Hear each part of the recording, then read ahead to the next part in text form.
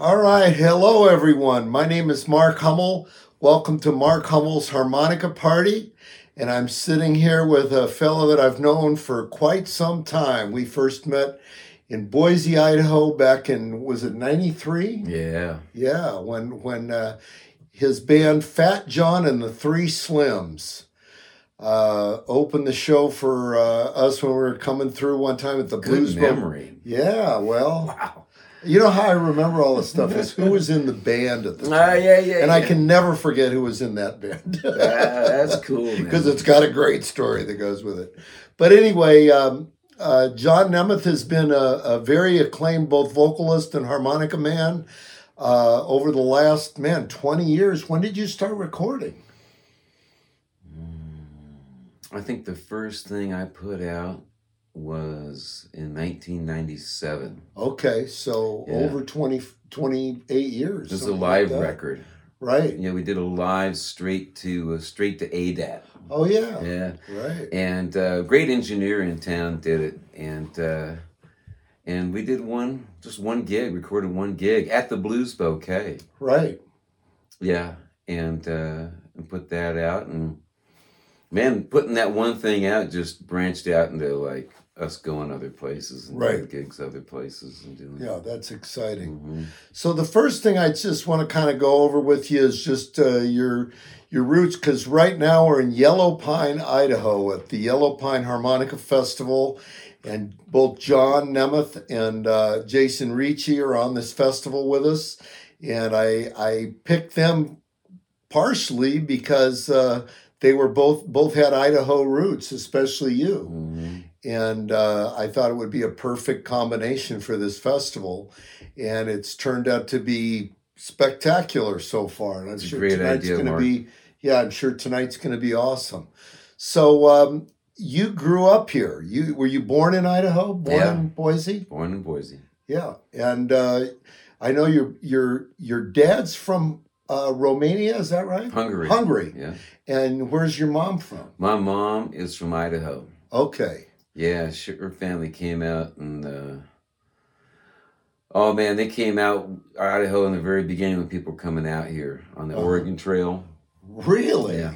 Wow. Yeah, she has the original pioneers. Roots way back. Yeah. That's amazing. They've been around these parts for a long time. And so were they farmers? Was that the deal?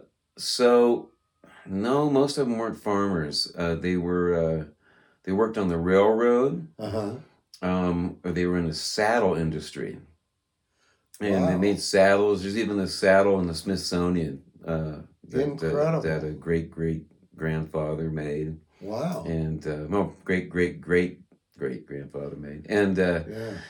And I think they moved out here to service like miners and people that were coming out. And then after a while, some of them became miners. My grandfather, he was a miner. And then he started working on the railroad and became an engineer, drove a train. Wow. Yeah. So that's moving up, man. If you get a job driving a train out these parts. Train was a great job back then. Yeah. Now, how did your parents meet? Because that's quite a combination. Yeah, the Cabrini. Idaho to Hungary. Yeah, the Cabrini Catholic Singles Club. Yeah, is that little church on the hill off the freeway?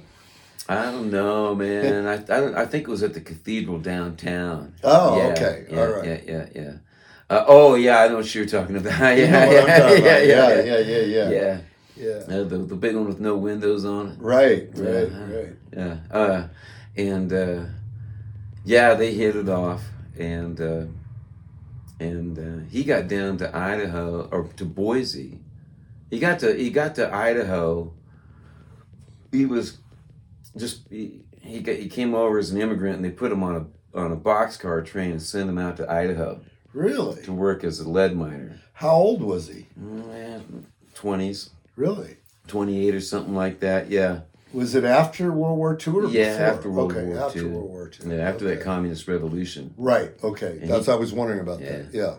But man, yeah. So So he didn't pick Idaho. The government picked Idaho for him. Worked out great because he was really far away from the commies, and that's what it was the that goal. Was his main goal. Yeah, right. I can understand that. Yeah, man. So he was a lead miner at first. Yeah. Wow.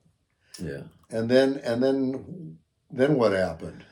Well, then he got wind that he could get a degree. Like Eisenhower was offering, if you had, tradesman papers or a degree from another country, if you could work in concrete. Wow. And he knew concrete, and so he got, and he was an engineer, trained to be an engineer in Hungary, and so. He just had to go to the university. He took the test for the graduate test, and he passed the test. And he walked out, and they gave him a degree. And incredible. And boom, right into a job. So he's a lucky guy, man. Yeah. Now, do you have siblings? Mm-hmm. A brother and a sister. Brother and a sister. Okay. Are you the oldest? Or? No, I'm the baby. You're the baby. Okay. Yeah. Right. I'm the accident. Yeah. Accidental success. That happened to my wife too. Yeah. So you've been singing, you said, since you were a kid. Yeah.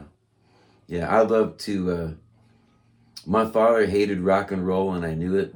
Mm-hmm. And so I'd make fun of the music that he liked. And so, like, he has a huge opera buff and Hungarian folk music. Right. And so, but man, that opera stuff, I would just make fun of the opera stuff, like Bugs Bunny, you know. Yeah, it was great, man. And it pissed him off. He gets so mad. Yeah, so. And now you can sing it. And now I can sing it. Yeah. I wish I could sing in other languages. Yeah. That's the tricky thing about that opera, is you gotta be able to sing in Italian and Spanish and whatever languages they got in opera. Yeah. I don't know. I never knew what language they were singing in. I think a lot of times I think it's Italian. Yeah, it's a beautiful language. I'm pretty sure. Yeah, it's a beautiful language. So, so you started singing as a kid, and then how did you pick up the harmonica? So there's a picture of me with a harmonica, and I remember this harmonica. I was like 5 years old, and I had a harmonica, and I looked really upset. And I looked like I got the blues, right? And that harmonica disappeared. I think my dad took it. I think my dad didn't like what I was playing. Don't you dare. Yeah. And so then I didn't pick the harmonica up again till I was probably 14 years old. Mm-hmm. And that's really when I wanted to learn to play it. And I didn't even happen into harmonica because it was my first choice instrument. I didn't even want to play an instrument at the time. I just wanted to sing. Right. And we were doing these long gigs at these honky-tonks. Right. Where I was just singing. And the guitar player said, "Hey, man, I know you can play some piano, man. Why don't you go buy a piano and figure out how to play piano on these gigs, Right. And I'm like, okay. So I went to the store to price this. And they didn't have price tags on anything at the music store. Right. I said, okay, this sounds good. I want this, okay. And the guy's like, we need an amp. Okay, cool. And, you need a stand. Oh, you need a chair. So it became just more and more expensive as it went on. Yeah, that's like $3,500, man. I'm like, but you know what? There's a harmonica right there in that, and $4. I love Little Walter. I love Junior Wells. Right. Man, it'd be cool to play like those guys. Yeah. And so you're already hip to those guys. Yeah. So I love Little Walter's greatest hits album. I bought a cassette tape at the local record store, and I listened to that before I played harmonica. I was like, man, that's cool. Yeah. And I loved "Mellow Down Easy," man. Right. That was the first tune. Two of the first songs I learned on harmonica. Wow. It was "Snatch It Back and Hold It." Yeah. And "Mellow Down Easy." Here was the problem. Is that I only had a C harmonica. Right, so you're playing them all on that. Yeah. And I'm like... That's what I did, too. Yeah. And so you're like, well, Snatch It Back and Hold It's B minor. I can get pretty close to that, but man, there's that fifth that's really out, man.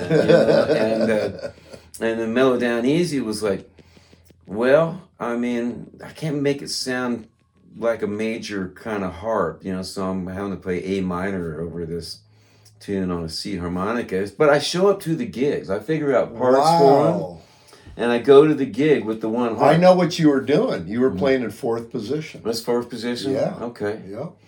And so I just took it down to the gig and I started playing. Just took it to the gig and just, That's man, crazy. let's go. Yeah. And I remember the guitar player was like, where's the piano?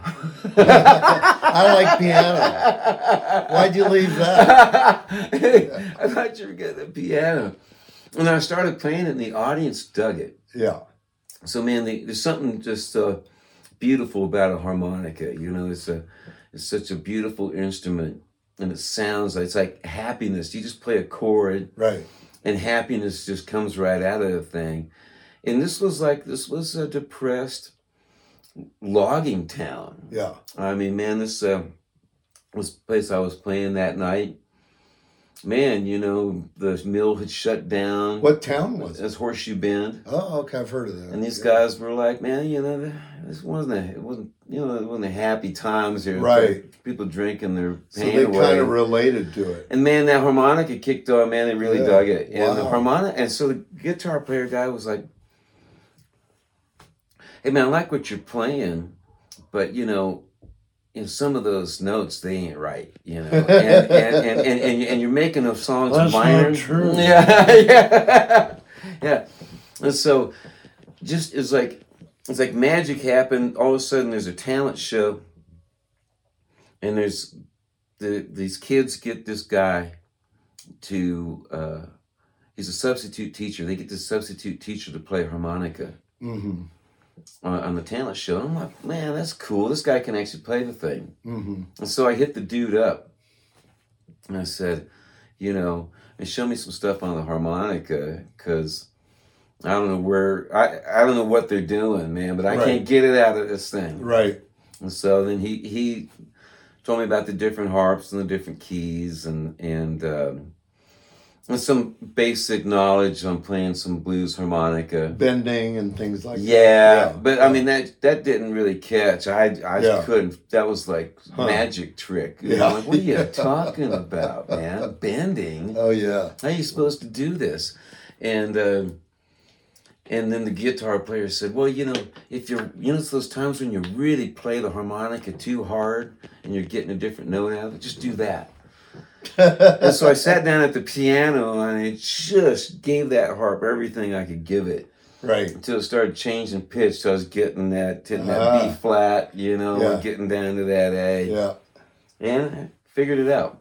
Wow. Yeah. Now you told me with your vocals you kind of did that too. Yeah. I with always the piano. Yeah. I always wanted vocal lessons, but my mom forced me to take piano. Right. And I hated it. Yeah.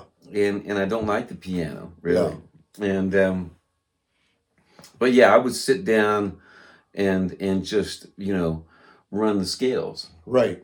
And because I started singing these gigs in these smoky clubs, and my voice was getting like really in bad shape. And so was it just from singing wrong? No monitors. Yeah. Super loud room. Right. The honky tonks with no stage set up on the floor in the corner of the room. Right. And of course it's a kid band. The band's just bashing their brains. Loud as hell. Yeah.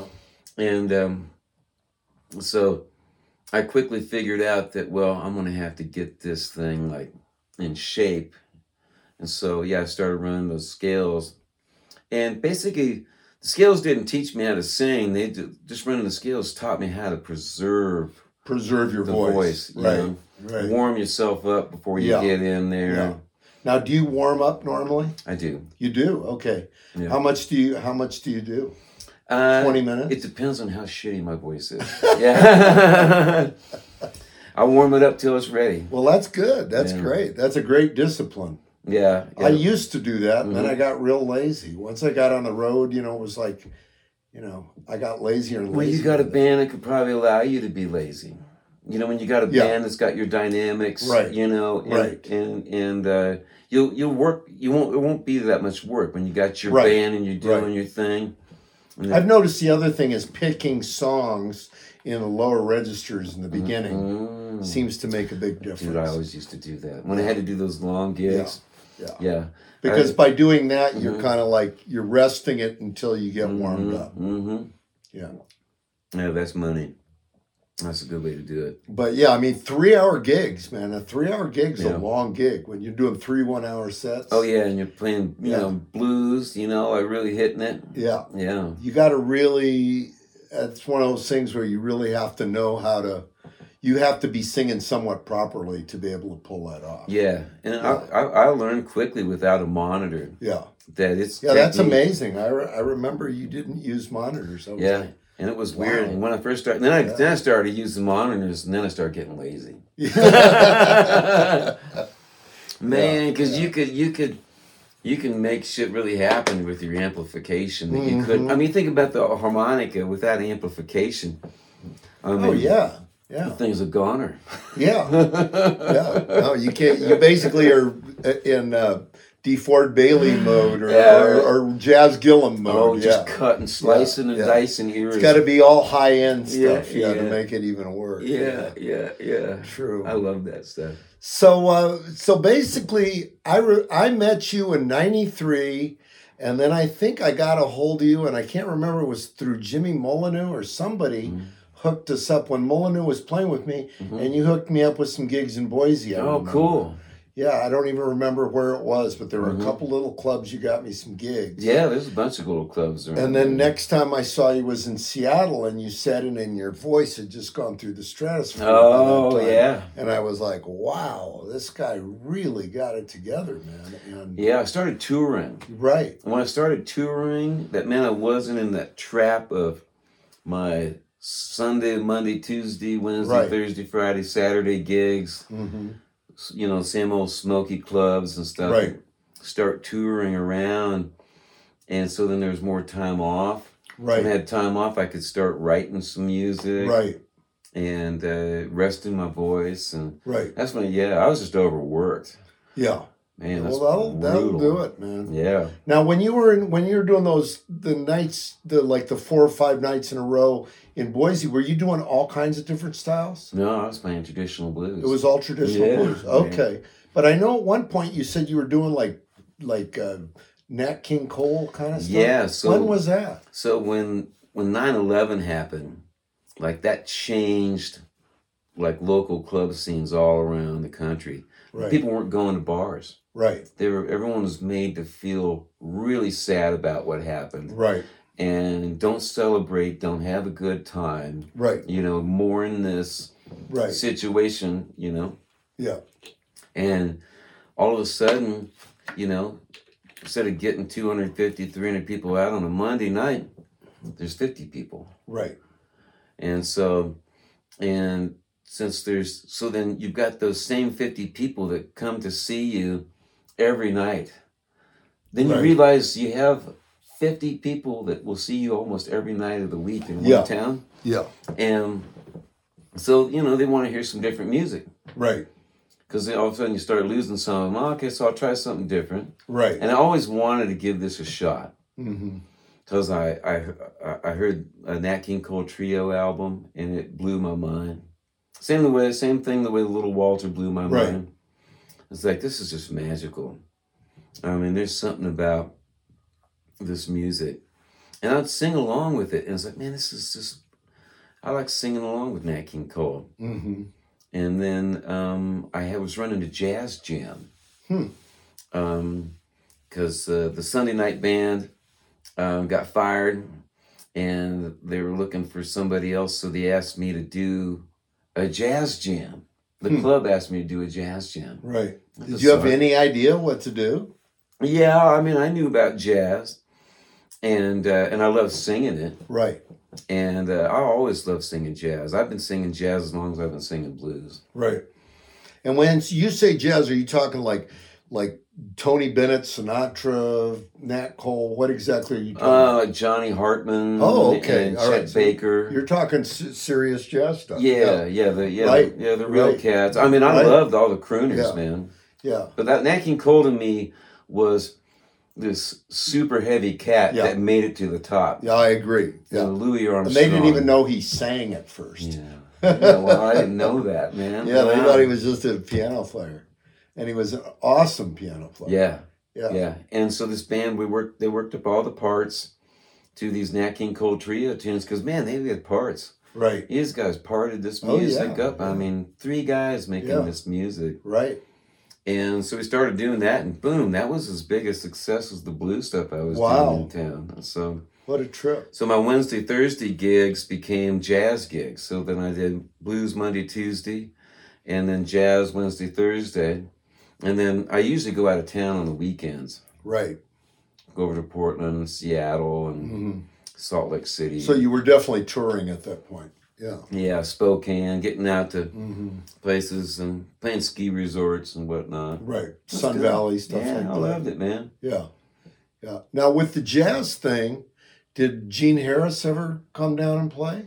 No. He had a regular gig. By that time, he was already... Actually, by that time, he was already playing everywhere, like Philip Morris. Yeah. Rediscovered He was doing big stuff, yeah. But he used to play at a hotel. That's what I heard. Yeah, we used to go gig. jam. Yeah. And a gracious guy, man. He played my brother-in-law's parents' funeral. That's right. Yeah. And, man, it's one of the greatest shows I've ever heard in my life. That's incredible, yeah. And the guy... So was there a jazz scene in Boise? Yeah, there was a jazz There scene. must have been, if he lived here. There must have been something. There was it's interesting. Boise was a place where it had a lot of people from everywhere that came in there. It's the capital city, and but there's like folk artists that lean jazz, like Rosalie Sorrells. I've heard of her. Yeah. And then there were big bands in town too. Big bands, regular like Basie, Ellington to Lawrence Wilk. Right. It was a big music town. I mean, it was a pretty regular stop for most. Man, yeah. And so there's just so much talent and so many venues, and the music fans, they liked all kinds of music, and there were a lot of great jazz guys that came out of Boise. And I think, when you get to witness the communication of Gene Harris. Right. I mean, man, that's a world-class. Yeah, totally world-class, yeah. I mean, he's playing performing arts centers for 4,000, 5,000 people at a pop, Sure. So when you get to witness a cat like that and all the older guys that played with him in town. I mean, there were guys that were good enough to play with Gene Harris. Must have been. Yeah. Well, wasn't the Three Sounds from Boise? I don't know where they're from. I think they may have been. I don't know. I know Paul Revere, Oh, right. I remember hearing about that. Yeah, he's another guy. So I used to see him. He'd come to town. He'd rock, man. That was a rock band. Yeah, that's what I've heard. I mean, they come to town, and, man, that is a rock and roll show, man. I'm here with John Nemeth and we're in Idaho right now, and we are talking about John's roots in Idaho and how he moved on to other places like the Bay Area and then eventually Memphis. And did you live in Portland for a minute? No. You didn't? Okay. All right, because I remember you were working, Rick Welcher was another guy that I remember told me about you early on. After we'd already met, but he came up from Salt Lake City, and moved to Boise. And moved to Boise, I think, to work with you. Work with me. Yeah, right. And I toured with Junior Watson. Right. Now, were you already touring with Junior when you met Rick? Okay. Yeah. Now, how did you meet Junior? There was a cat named Scott Cable. Oh, that's right. Right. He was another big fan of yours. And he was living in Boise working. Right. And anyways, he heard that Junior was going to be passing through Boise. And so, man, I worked every night of the week. I could just open the show for him. Right. And I know my fans would love it. Right. So I did that and opened the show for him. And I had just written a song, and I put it on a CD back of Fat John and the Three Slims era. And Watson loved that tune. Mm-hmm. You know, and I mean, when I got off the stage, he asked me like, "Hey, who wrote that song?" You know, I said, "Oh, I wrote that tune." And I think, man, that shit just clicked like that. I got up on stage, started singing with him. Then it's like, "Hey, man, let's go out on tour. You know, let's go around. Let's go around the country." So did he help book you, or did Molyneux? Molyneux was booking the show. Molyneux was booking, right, right. Yeah. That was fantastic. And you guys started working nationally, and then eventually you got to Europe. And Junior was going over there, you know, so I was going over there with him, and then I moved to the Bay Area. Right. Yeah, and then which is cool because everybody knew Junior in the Bay Area. Right. So by me moving to the Bay Area, I moved there because my fiance was moving down there. Yeah, and so I'm going with her. And now, did she get a job down there or something? Yeah. And I thought I was going to, I thought it's just, you know, I'm going to have to find a job. Right. Yeah. And the next thing I know, I got lucky. There was all these really great guitar players that wanted to have singers on their shows. Right. So I moved down to the Bay Area and boom, I'm like gigging. Yeah. I mean, it was the sweetest... Yeah. You know, what a relief, you know, because, man, I'm not cut out for anything else. And then you got to deal with Blind Pig. Yeah, man, you were spreading the word. Right. Yeah. You know, a lot of people were picking up on what was going on. Blind Pig picked up what was going on and signed me up. And, man, those guys got my name out there and got me everywhere. And and I had Junior on that first Blind Pig record, and Anson Funderburgh produced it. Was that the first or the second? That was the second album with Junior. Okay, that's the one Anson produced. Yeah, okay. That's the one from Blind Pig. Which is a great record. Yeah, West Star plays drums on it. Yeah. One of my favorite records of yours, Man, really cool. And you had some records I remember prior to that with Junior, and I don't remember what label those were on. I put one out myself. Right. I found out. Also a really good record. I found out about this thing called, that's when CD Baby first started. Right. And it started over in Portland. Oh, did it? So, like, I found out about CD Baby, like, right in the very beginning of it. Good time. And so I'm like, okay, I'm going to cut a record. Because Watson was saying, man, you should cut a record, but you should cut a record with the band when we get off the road. Right. You know, we've been playing. And so I took his advice, got off the road, cut a record, and then I put it out on CD Baby, man. And now, did you do that in the Bay or in I did that in the Bay. Okay. Yeah, we recorded in some place in Richmond. Right. Yeah. Right. Okay. And I think the guy was he might have been in that swing scene. Huh. Vance Ehlers was on the album. Oh, yeah. The guy. Right. Yeah. Yeah. And that Come and Get It record, I mean, that did great. And that got on Pandora or in the Bay Area. Right. And Blind Pig saw that was like, it was getting like real big radio play for an unknown blues artist. Yeah. And She Belongs to Me was the cut off that album. Man. Right. And that thing circulated. And yeah, man, it's been good. I mean, the music's been very good to me. Yeah. And then you got signed up with Intrepid, I remember. Yeah. That's really was a big shot in the arm. That was huge help. Yeah, because those guys they'll book you everywhere, man. They've got connections, you know, and they got a lot of people working that agency. Yeah, it's a good one, man. Yeah. Yep. The other thing I remember was when Sam got sick and you ended up working with Anson. That was great, man. Yeah. Those are some of the best gigs ever. I remember seeing you down in at the King Biscuit that time. Oh, man. And you were real excited. I was so excited. Yeah. I think it wasn't too long before that I played in Greenville, Mississippi at the Delta Blues Festival. Right. Yeah. Now, was that with Anson? It was with Anson. Yeah. And man, the audience, man, the best blues audience in the world, Greenville, Mississippi, man. I mean, those people, blues is their communication. Oh, yeah. Blues is their religion, man. It's deep roots in those places. Deep roots, man. And man, they loved it, man. And the support I got from the audience, man, gave me a tremendous amount of confidence. Right. As a vocalist. Right. It was definitely a game changer for me. Yeah. So would you say in a way that was kind of what planted the seed for moving to Memphis? I didn't move to Memphis until years, maybe 5 or 6 years later. Right. And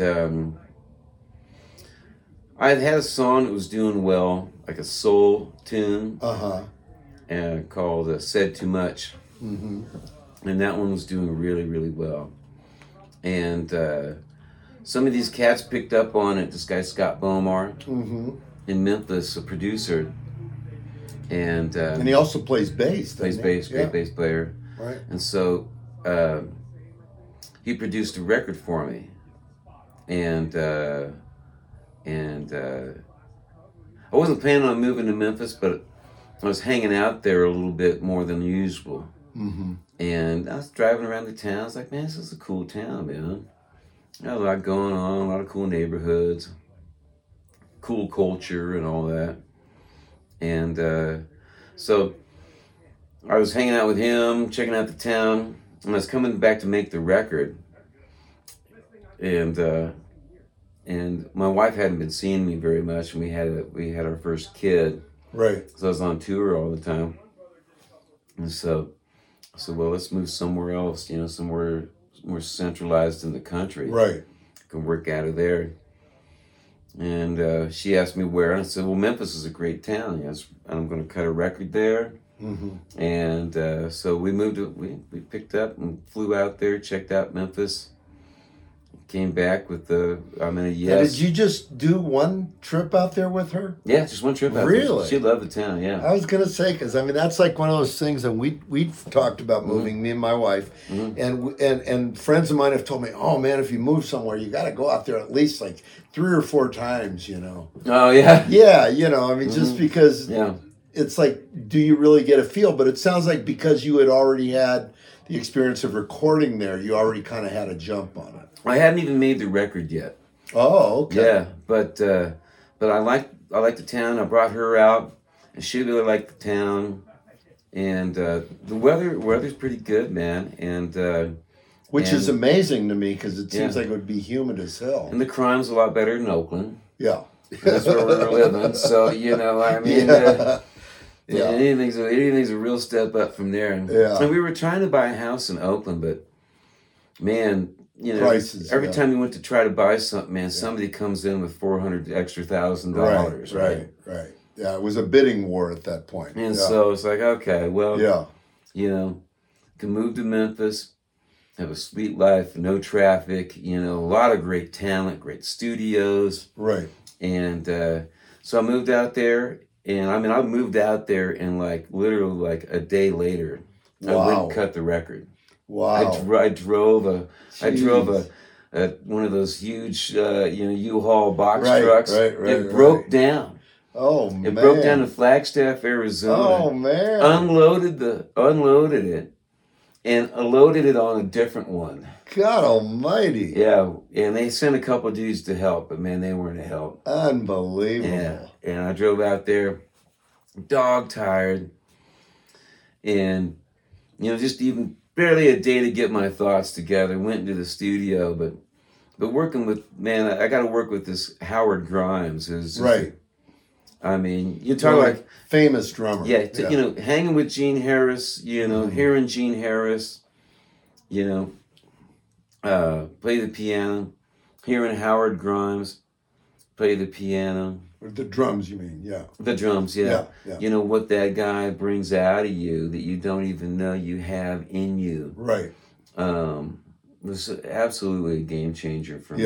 Yeah. Did you get to be pretty good friends with him? Yeah, we went on a coast-to-coast tour. Oh, that's awesome, man. He left Memphis. That's great. He hadn't been on the road since he backed up Paul Revere and the Raiders on the Tammy Show. Oh, right. I remember hearing about that. Wes was telling me that story. Yeah.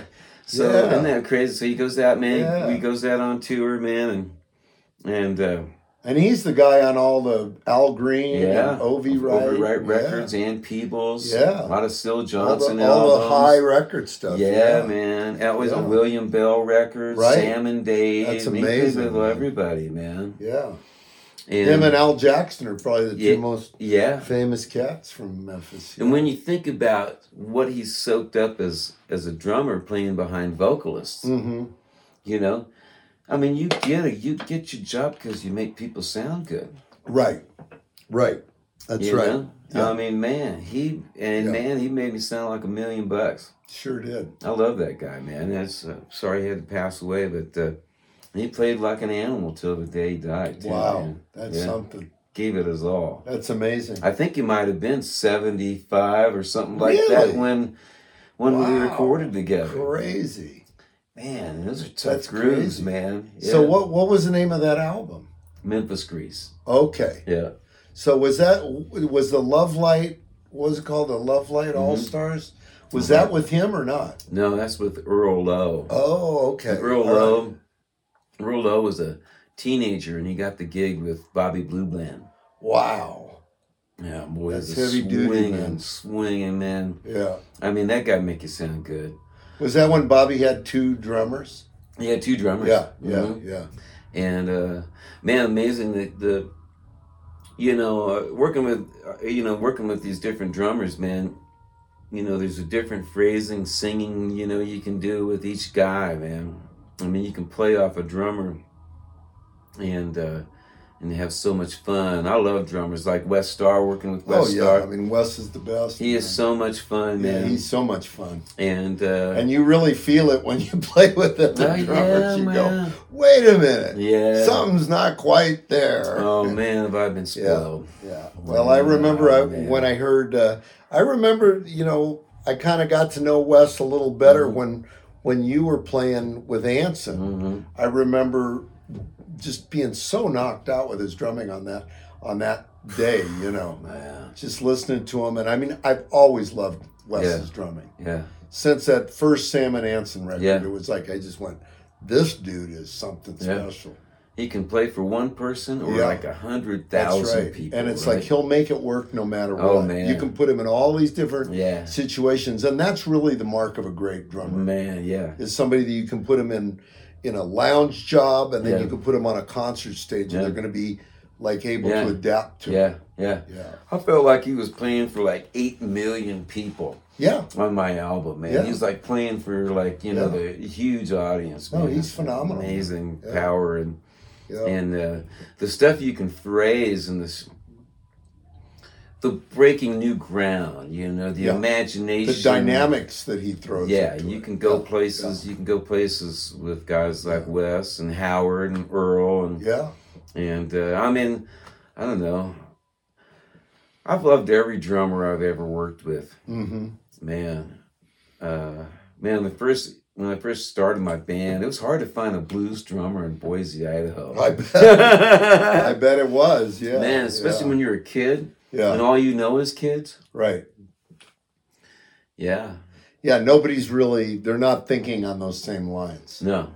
Yeah. No, and when they played, shuffles, they did it their way, Yeah. It was cool, it was hip. I liked it, Yeah.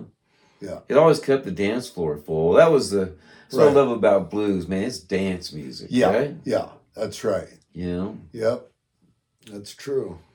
So, so the Memphis thing happened what year? What year was it you moved there? Memphis? Yeah. 2013. 2013. Okay. Yeah. And by then you'd already won some blues awards, as I recall. Yeah. You'd won what, 2 blues awards? I think that was just as I was moving there. Yeah. Yeah. Mm-hmm. Yeah. Yeah. So, I mean, do you feel like living in Memphis has been kind of a help in terms of the Blues Foundation? Man, they've always been cool, Have they? Yeah. Yeah. Since you kind of started, it seems like. Yeah. With Blind Pig, yeah. Yeah. I mean, from day one, they've been recognizing my music. Yeah. And that's kind of a rarity, for West Coast people. Oh, yeah. Yeah. West Coast people tend not to get recognized the same way. Uh-huh. The Memphis and the Northeast seem to have, in Chicago. Interesting. Mm-hmm. Yeah. Maybe they figure you got it too easy out here, man. Y'all living in sunny California. I think that's how they look at it. I think that's how they and look at it. nice weather, man. Napa Valley. You guys are too mellow. Yeah. We all got to complain about. Yeah, exactly. You don't got no blues out there. The funny thing is, I think we do. I think California has one of the best blues scenes. Oh man, anywhere. We got blues towns, man. Oakland is a blues town. Oakland is totally a blues town. Man, some of the, some of the great players, man, came out of there. Unfortunately, most of them had passed by the time I got there. But you had great people out of there. But the residuals, Little Johnny Taylor.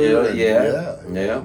Lowell Folsom, McCracklin, all kinds of people. Yeah. Bob Geddens. Right. Man, what a songwriter. Oh, yeah. Damn, And he recorded a lot of great stuff. Man, you got one of the greatest blues songwriters in the history. You got a guy from Oakland that people in Chicago are cutting his tunes. Right, exactly. And that's what a lot of people don't realize about the West Coast thing, is that in a lot of ways the West Coast thing was as influential to the Chicago guys as people think of Chicago being influential out here. Yeah. It was definitely the reverse back there, because they were all trying to be Lowell and McCracklin and T-Bone, and they were way into that. BB, It's great music. Yeah. Great music, man. Yeah, but a lot of people don't know that. And there's the whole East Bay Grease scene, before Tower of Power. Right.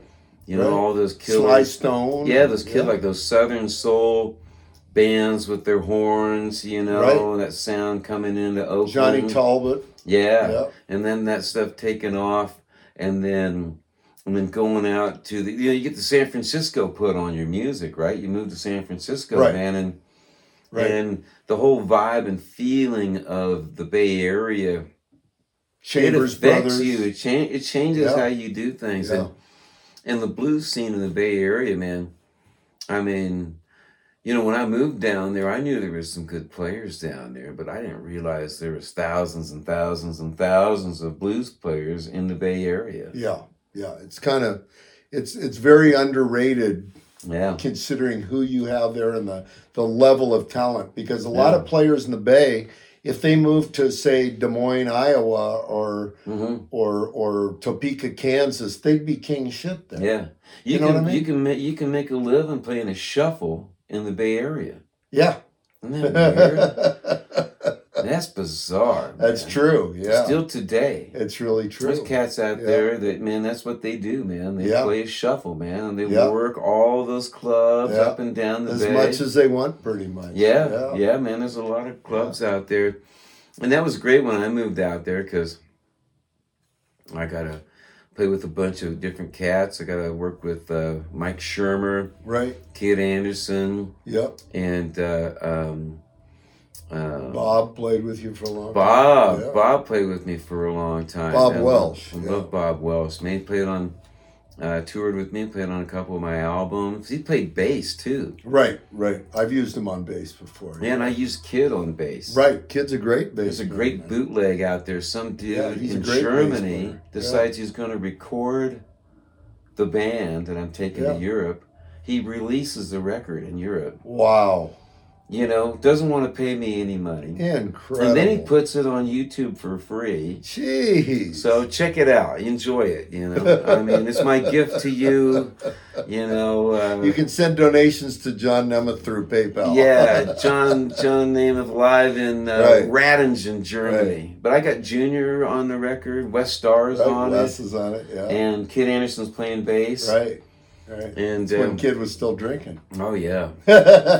And Wes was still drinking. Yeah, man. And that wasn't a good influence either. No, probably not. No. Probably not. No. Hey, for some real fun music, man. Yeah. Junior was drinking. Yeah, that's true. Everyone's drinking. We were a drinking band. Drinking and smoking. And you guys were a drinking smoking band. Cigarettes. I've heard stories. Yeah, pot, man, all that, I think Vance was on some of your tours. Vance was on some of those tours. Those were great, man. Those were great tours. Great music. And Vance Ehlers. Man, what a great, I've been so fortunate. I think I'm one of the luckiest guys. And you too, man. You think about. Oh, I have been, yeah. No, I've been think super about, lucky. The talent you get to play with, I've been kind of the blues high school in the Bay. Oh, yeah. Yeah. Man, and I've always loved the energy of of young musicians, and I mean, people think I use young musicians because they're cheap. I don't. I pay them just as good as the old guys. Right. But I like. Well, there's a certain drive. Yeah. I think there's a drive that sometimes kind of diminishes when guys have been on the road too long. They start getting bitchy. Yeah. And just they don't have quite the. There's something about hungry young players wanting to go out on the road. Because it's an adventure to them. It's a new thing. Yeah, it's a new thing. You know, you've been doing it long enough. You probably feel what the grind is by now a little bit. Yeah, too, when you're young and you're not married, man, you're regionally developing, Yeah, it's a lot easier to... it's a lot easier to really want to go out there. Yeah, man. You know, I'm sure, you're probably like me in the sense that you are still okay with the road. Yeah, I'm cool with it, man. Too. I like it. Why can't you get your fans out there? So you go out on the road, and you see your fans, and they've been your fans forever. You got fans from the first time you played in a place, and then you get more and more fans, and man, it's great. I mean, and it's like family. I really picked up on that on the last tour that we did together. Just the effort that you put into when you talk to people, you don't. I mean, I know for myself, and this is just speaking for me, I tend to get in this thing about, like, move along, the John Mayall kind of move along, okay, next person. But you will really devote yourself to the fans. I like them. Yeah, you really sit there and listen to what they got to say and kind of do a real interactive conversation. It really impressed me that you do that. See, that's just a natural thing. I'm just saying it's an unusual thing in show business. Oh, yeah. Yeah, and I know, like, people have always told me, it's like, hey, cut it off, let's go, let's get out of here. The band's always like, let's go. Right. See, and Anson's like that, too. Anson's the same way. He'll sit and talk till you throw him out of the club. I'll sign every single record until the last record's signed. I'll talk to everybody, He told me a great line that Delbert told him. He said, yeah, I won this position that I'm in one fan at a time. And that's a great way of putting it, man. Because it's like, that's really what it takes. It takes that kind of, wanting to connect with people. Yeah. Because if you don't, it's kind of, people feel it. Yeah. Yeah, I feel lucky. And I think, when this jaw thing had to come off, and I was like, man, there's no way my insurance company is not going to cover this. There's no way I'm going to pay for it. I've got a wife that stays home with the kids. I got 2 kids.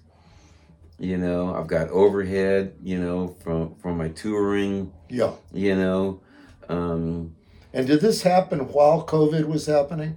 Let's see here. Yeah, this happened while COVID was happening. Yeah. And so it hit you at a really rough time in terms of... Yeah, things were already bad. Yeah. And so, but... and my neighbor said, John's got fans everywhere, Yeah. People do GoFundMes and things like that. Do a GoFundMe and see if you can raise the money to pay for this. And we put it out there, and I mean, I wasn't expecting anything, man, but my fans, man, they anteed up. And what were your signs that something was wrong? Well, I went to the dentist because I went hunting and got some bullet in the deer burger and pulled out a filling. I bit it, pulled out a filling. I went down to the dentist, and they had a brand new X-ray machine, one of those panoramic style. Right. So they did a panoramic, and they found a tumor in my jaw, and it happened so slowly that I didn't really realize that I had a couple of teeth that were moving, but nothing that was crazy. It was all down here. The jaw is just down here, but started pushing things around. Anyways, they found that tumor, and the doctor was like, "Don't mess around with this. Don't lean on it. This has to be taken care of immediately.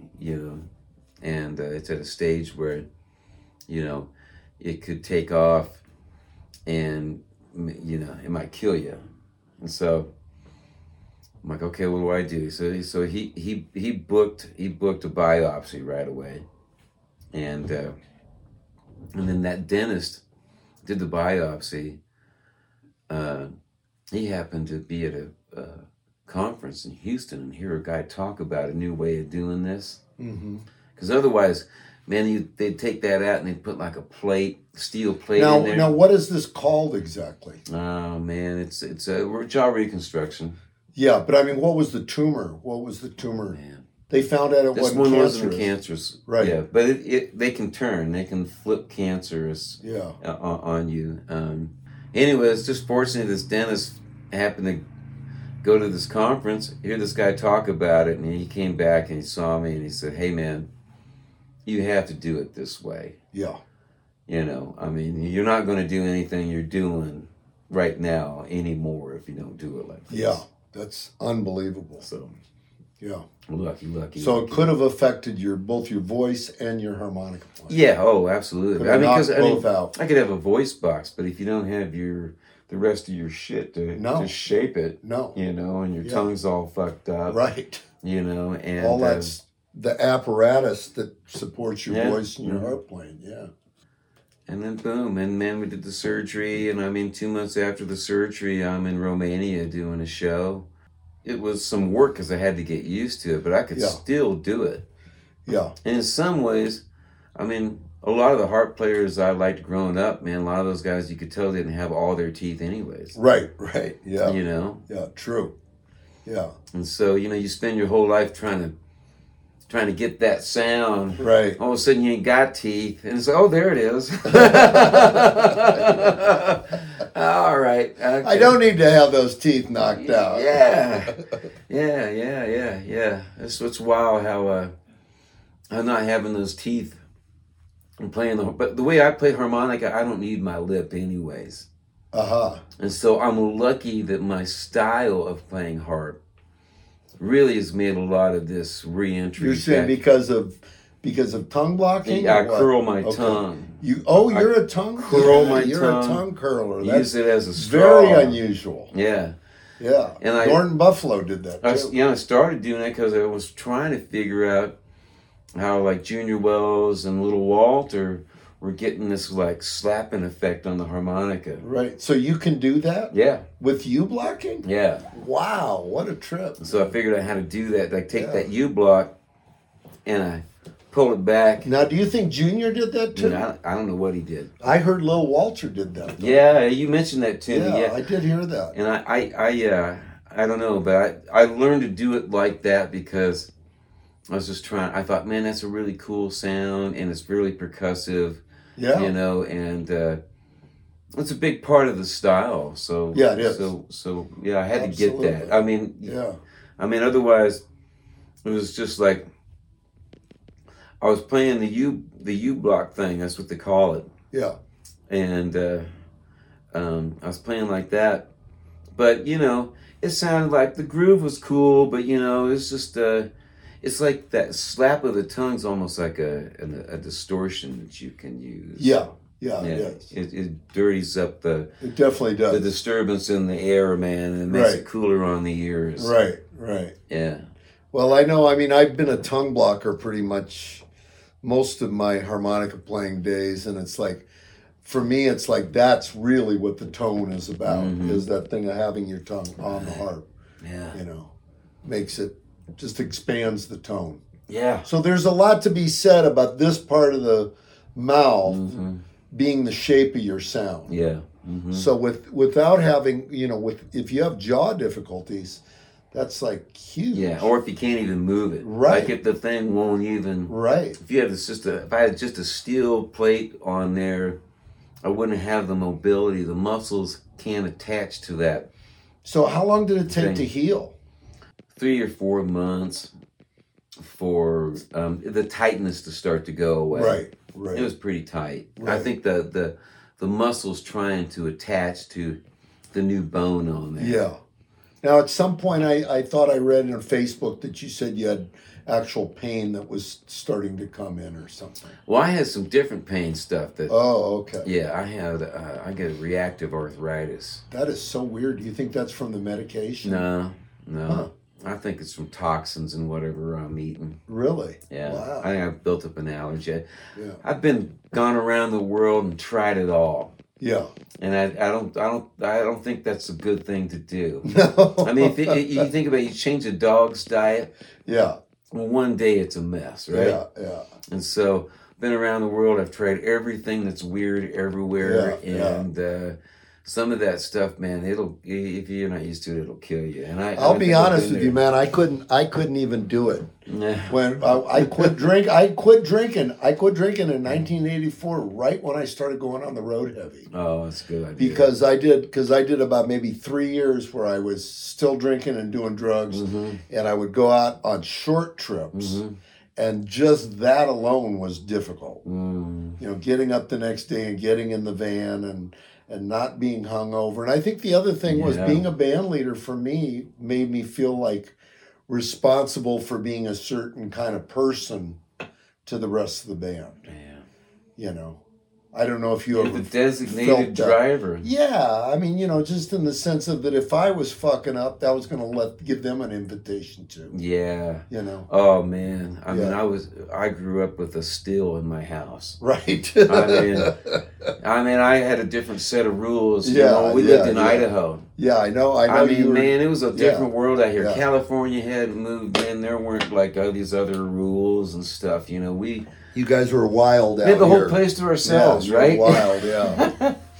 And so it took me a long time to stop that. But I think it was that drinking was interjected into my DNA at such a young age that, you know, it was just like having relish on your hot dog or something. Right. Yeah, this is no big deal. Yeah. Relish has got vinegar in it. Vinegar's got alcohol in it. Right. Yeah, well, so does this, but it's just a little more. You know, your tolerance builds up over. Right? Oh, that's true. Yeah, I think when you get people started on booze at such a young age, and it was no big deal in my family.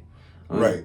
Yeah. That's what it sounds like. I mean, my mom, you know, they're pioneer people, and my dad was an immigrant, and you know, I mean, no big deal to drink. Right. Drink wine, you know, drink hard liquor. Sounds like my in-laws. Yeah. No, seriously. I mean, they were from Minnesota, and they were like just really hardcore.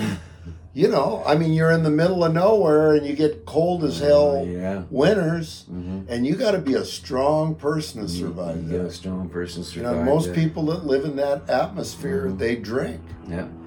They drink to get through the damn winter. Man, it's true. You know, it's true, man. Yeah. And so, but when I started going out on the road, you know, it wasn't no big deal. And you put that in your hospitality rider. Right. You know, that's my bottle. Yeah. I get my bottle every night, every town I go to, you know. Yeah. And I mean, and you're in the business of moving liquor. Right. True. You know, if you're not moving liquor, you know, the bar's not happy. Right. I mean, you can sell tickets, but man, if you're not moving liquor, that's something I always worry about. You know, I've been sober for my whole career.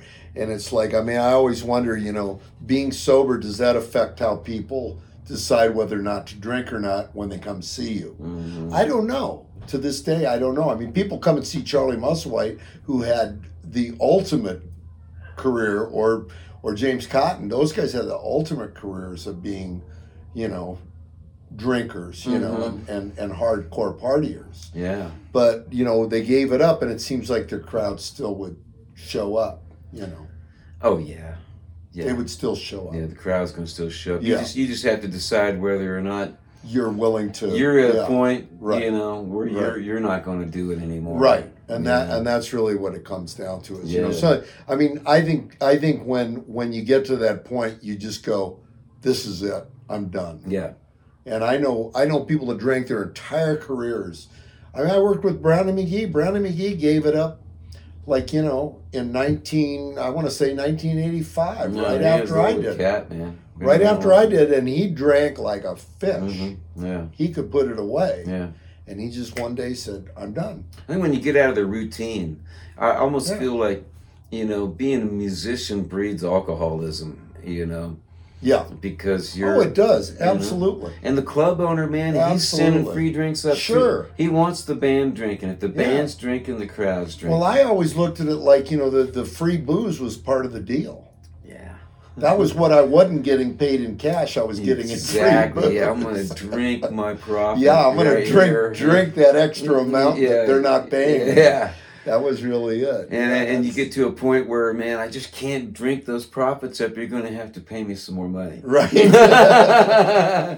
Just kind of a good deal. Yeah. Well, let's talk about. a good deal. Let's talk about the two things. One is you said the GoFundMe thing. You made enough to be able to pay for this whole thing. Yeah, man. I won't say what the amount was, or unless you want to, but it was. Yeah, I mean, pretty amazing. We're up close to $200,000. That's amazing. Yeah. That you got that in GoFundMe, and then you put the album out, and the album was just did wonders for you. The album did great. It's a great record. The record, everybody that made the record, it was interesting. Elvin and his band, they came and played Memphis in May, the Beale Street Blues Festival, and I was supposed to be having my surgery that weekend, but I was off. Mm-hmm. And so I came down and sat in with the band, sat in with Elvin. We were talking about this surgery, and he and Kid, they came up with the idea, maybe we should probably cut a record with John, because it might be the last record he does. Right. And that's why you named it The Last Time. Yeah. Maybe the last time. Maybe the last time. That's a good point. We didn't know. That's from the positive point of view. From the positive point of view. Yes, maybe the last time. So we just got in there, man, and set up in, a kid's studio's twice as big as this room. Right, exactly. And we just all set up in there, man, and just cut the music, pick songs, for, as we went along, and cut the tunes, and the band, it was, Willie Jordan. And, you had Willie singing with you. You Bob had Welsh, Alabama Mike. Alabama Mike singing with me. Kids singing harmonies. Elvin. And Elvin, to me, just plays some of the greatest guitar on that record I've heard him play in ages. It's amazing, man. He plays really great on that record. It's amazing. Yeah, the energy behind that album is pretty impressive, I think just to even be in a moment in time with somebody that's even going to be in that situation. Right. It's pretty amazing. Yeah. For them to be in that situation, how bizarre and peculiar, a situation to be in. Yeah. And, man, everybody's just... Man, we're just bringing it, man, and it comes out on tape, right? It really does, yeah. It really does. It's a group of guys in a room, and Kid's engineering. He's amazing. Man, he's really probably one of the greatest. Yeah, he's one of the best I've ever worked with, and I've worked with a number of them. Yeah, but I have to say, Kid is he's definitely by far the most meticulous and fastest. There's nobody else I've ever worked with that it was as quick at finding stuff right away and getting it done. Yeah, it's amazing. I think that's that whole live thing about blues.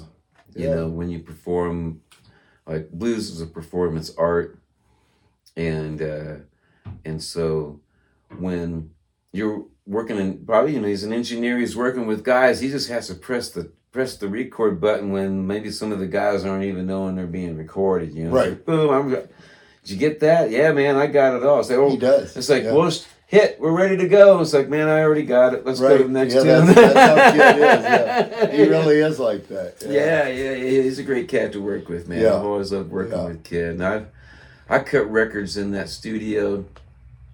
I remember when Blind Pig they were frightened of how I was spending their money. Because I decided to go down and cut a record. Right. Down there with Kid in his house. Instead of going to a fancy studio somewhere. Right. That's what they're used to. Using the guys they know are putting out the... You don't even want to bring them in there either. Yeah, right. Yeah. And I remember Ed coming down, first time he came to a session, I wanted to make sure everything was working all right. We were Right. blowing his money, right? Right. And he came down, man, the moment Kid hit the space bar on his little computer, man, and those little tiny speakers he had and the sound that came out, man, Ed was like, okay. Yeah, this is great. Yeah. This is great, man. No, he's got the proof in the pudding, man. He's got the proof in the pudding. He loves No doubt music, about it. man. Yeah. That's what it's all about. Yeah. Yeah. It doesn't stand the test of time unless there's the love that's in it, right? Yeah. And he loves that. He loves it, man. And he gives it to every artist that he works with, and he's done a great job on your albums. Well, Kid's done an amazing job on my albums. Yeah, I love working with him. Yeah, we just did something with Junior a couple weeks back. That's cool. Yeah. Oh, Junior, I love Junior. With Junior, man. and Kadar and Wes. That's a great band. Yeah, really That's a great band. Yeah. Man. Well, we better wrap it up here. So thank you, John. Thank you, It was Mark. a pleasure. Good talking to you, Great hearing man. your story, man.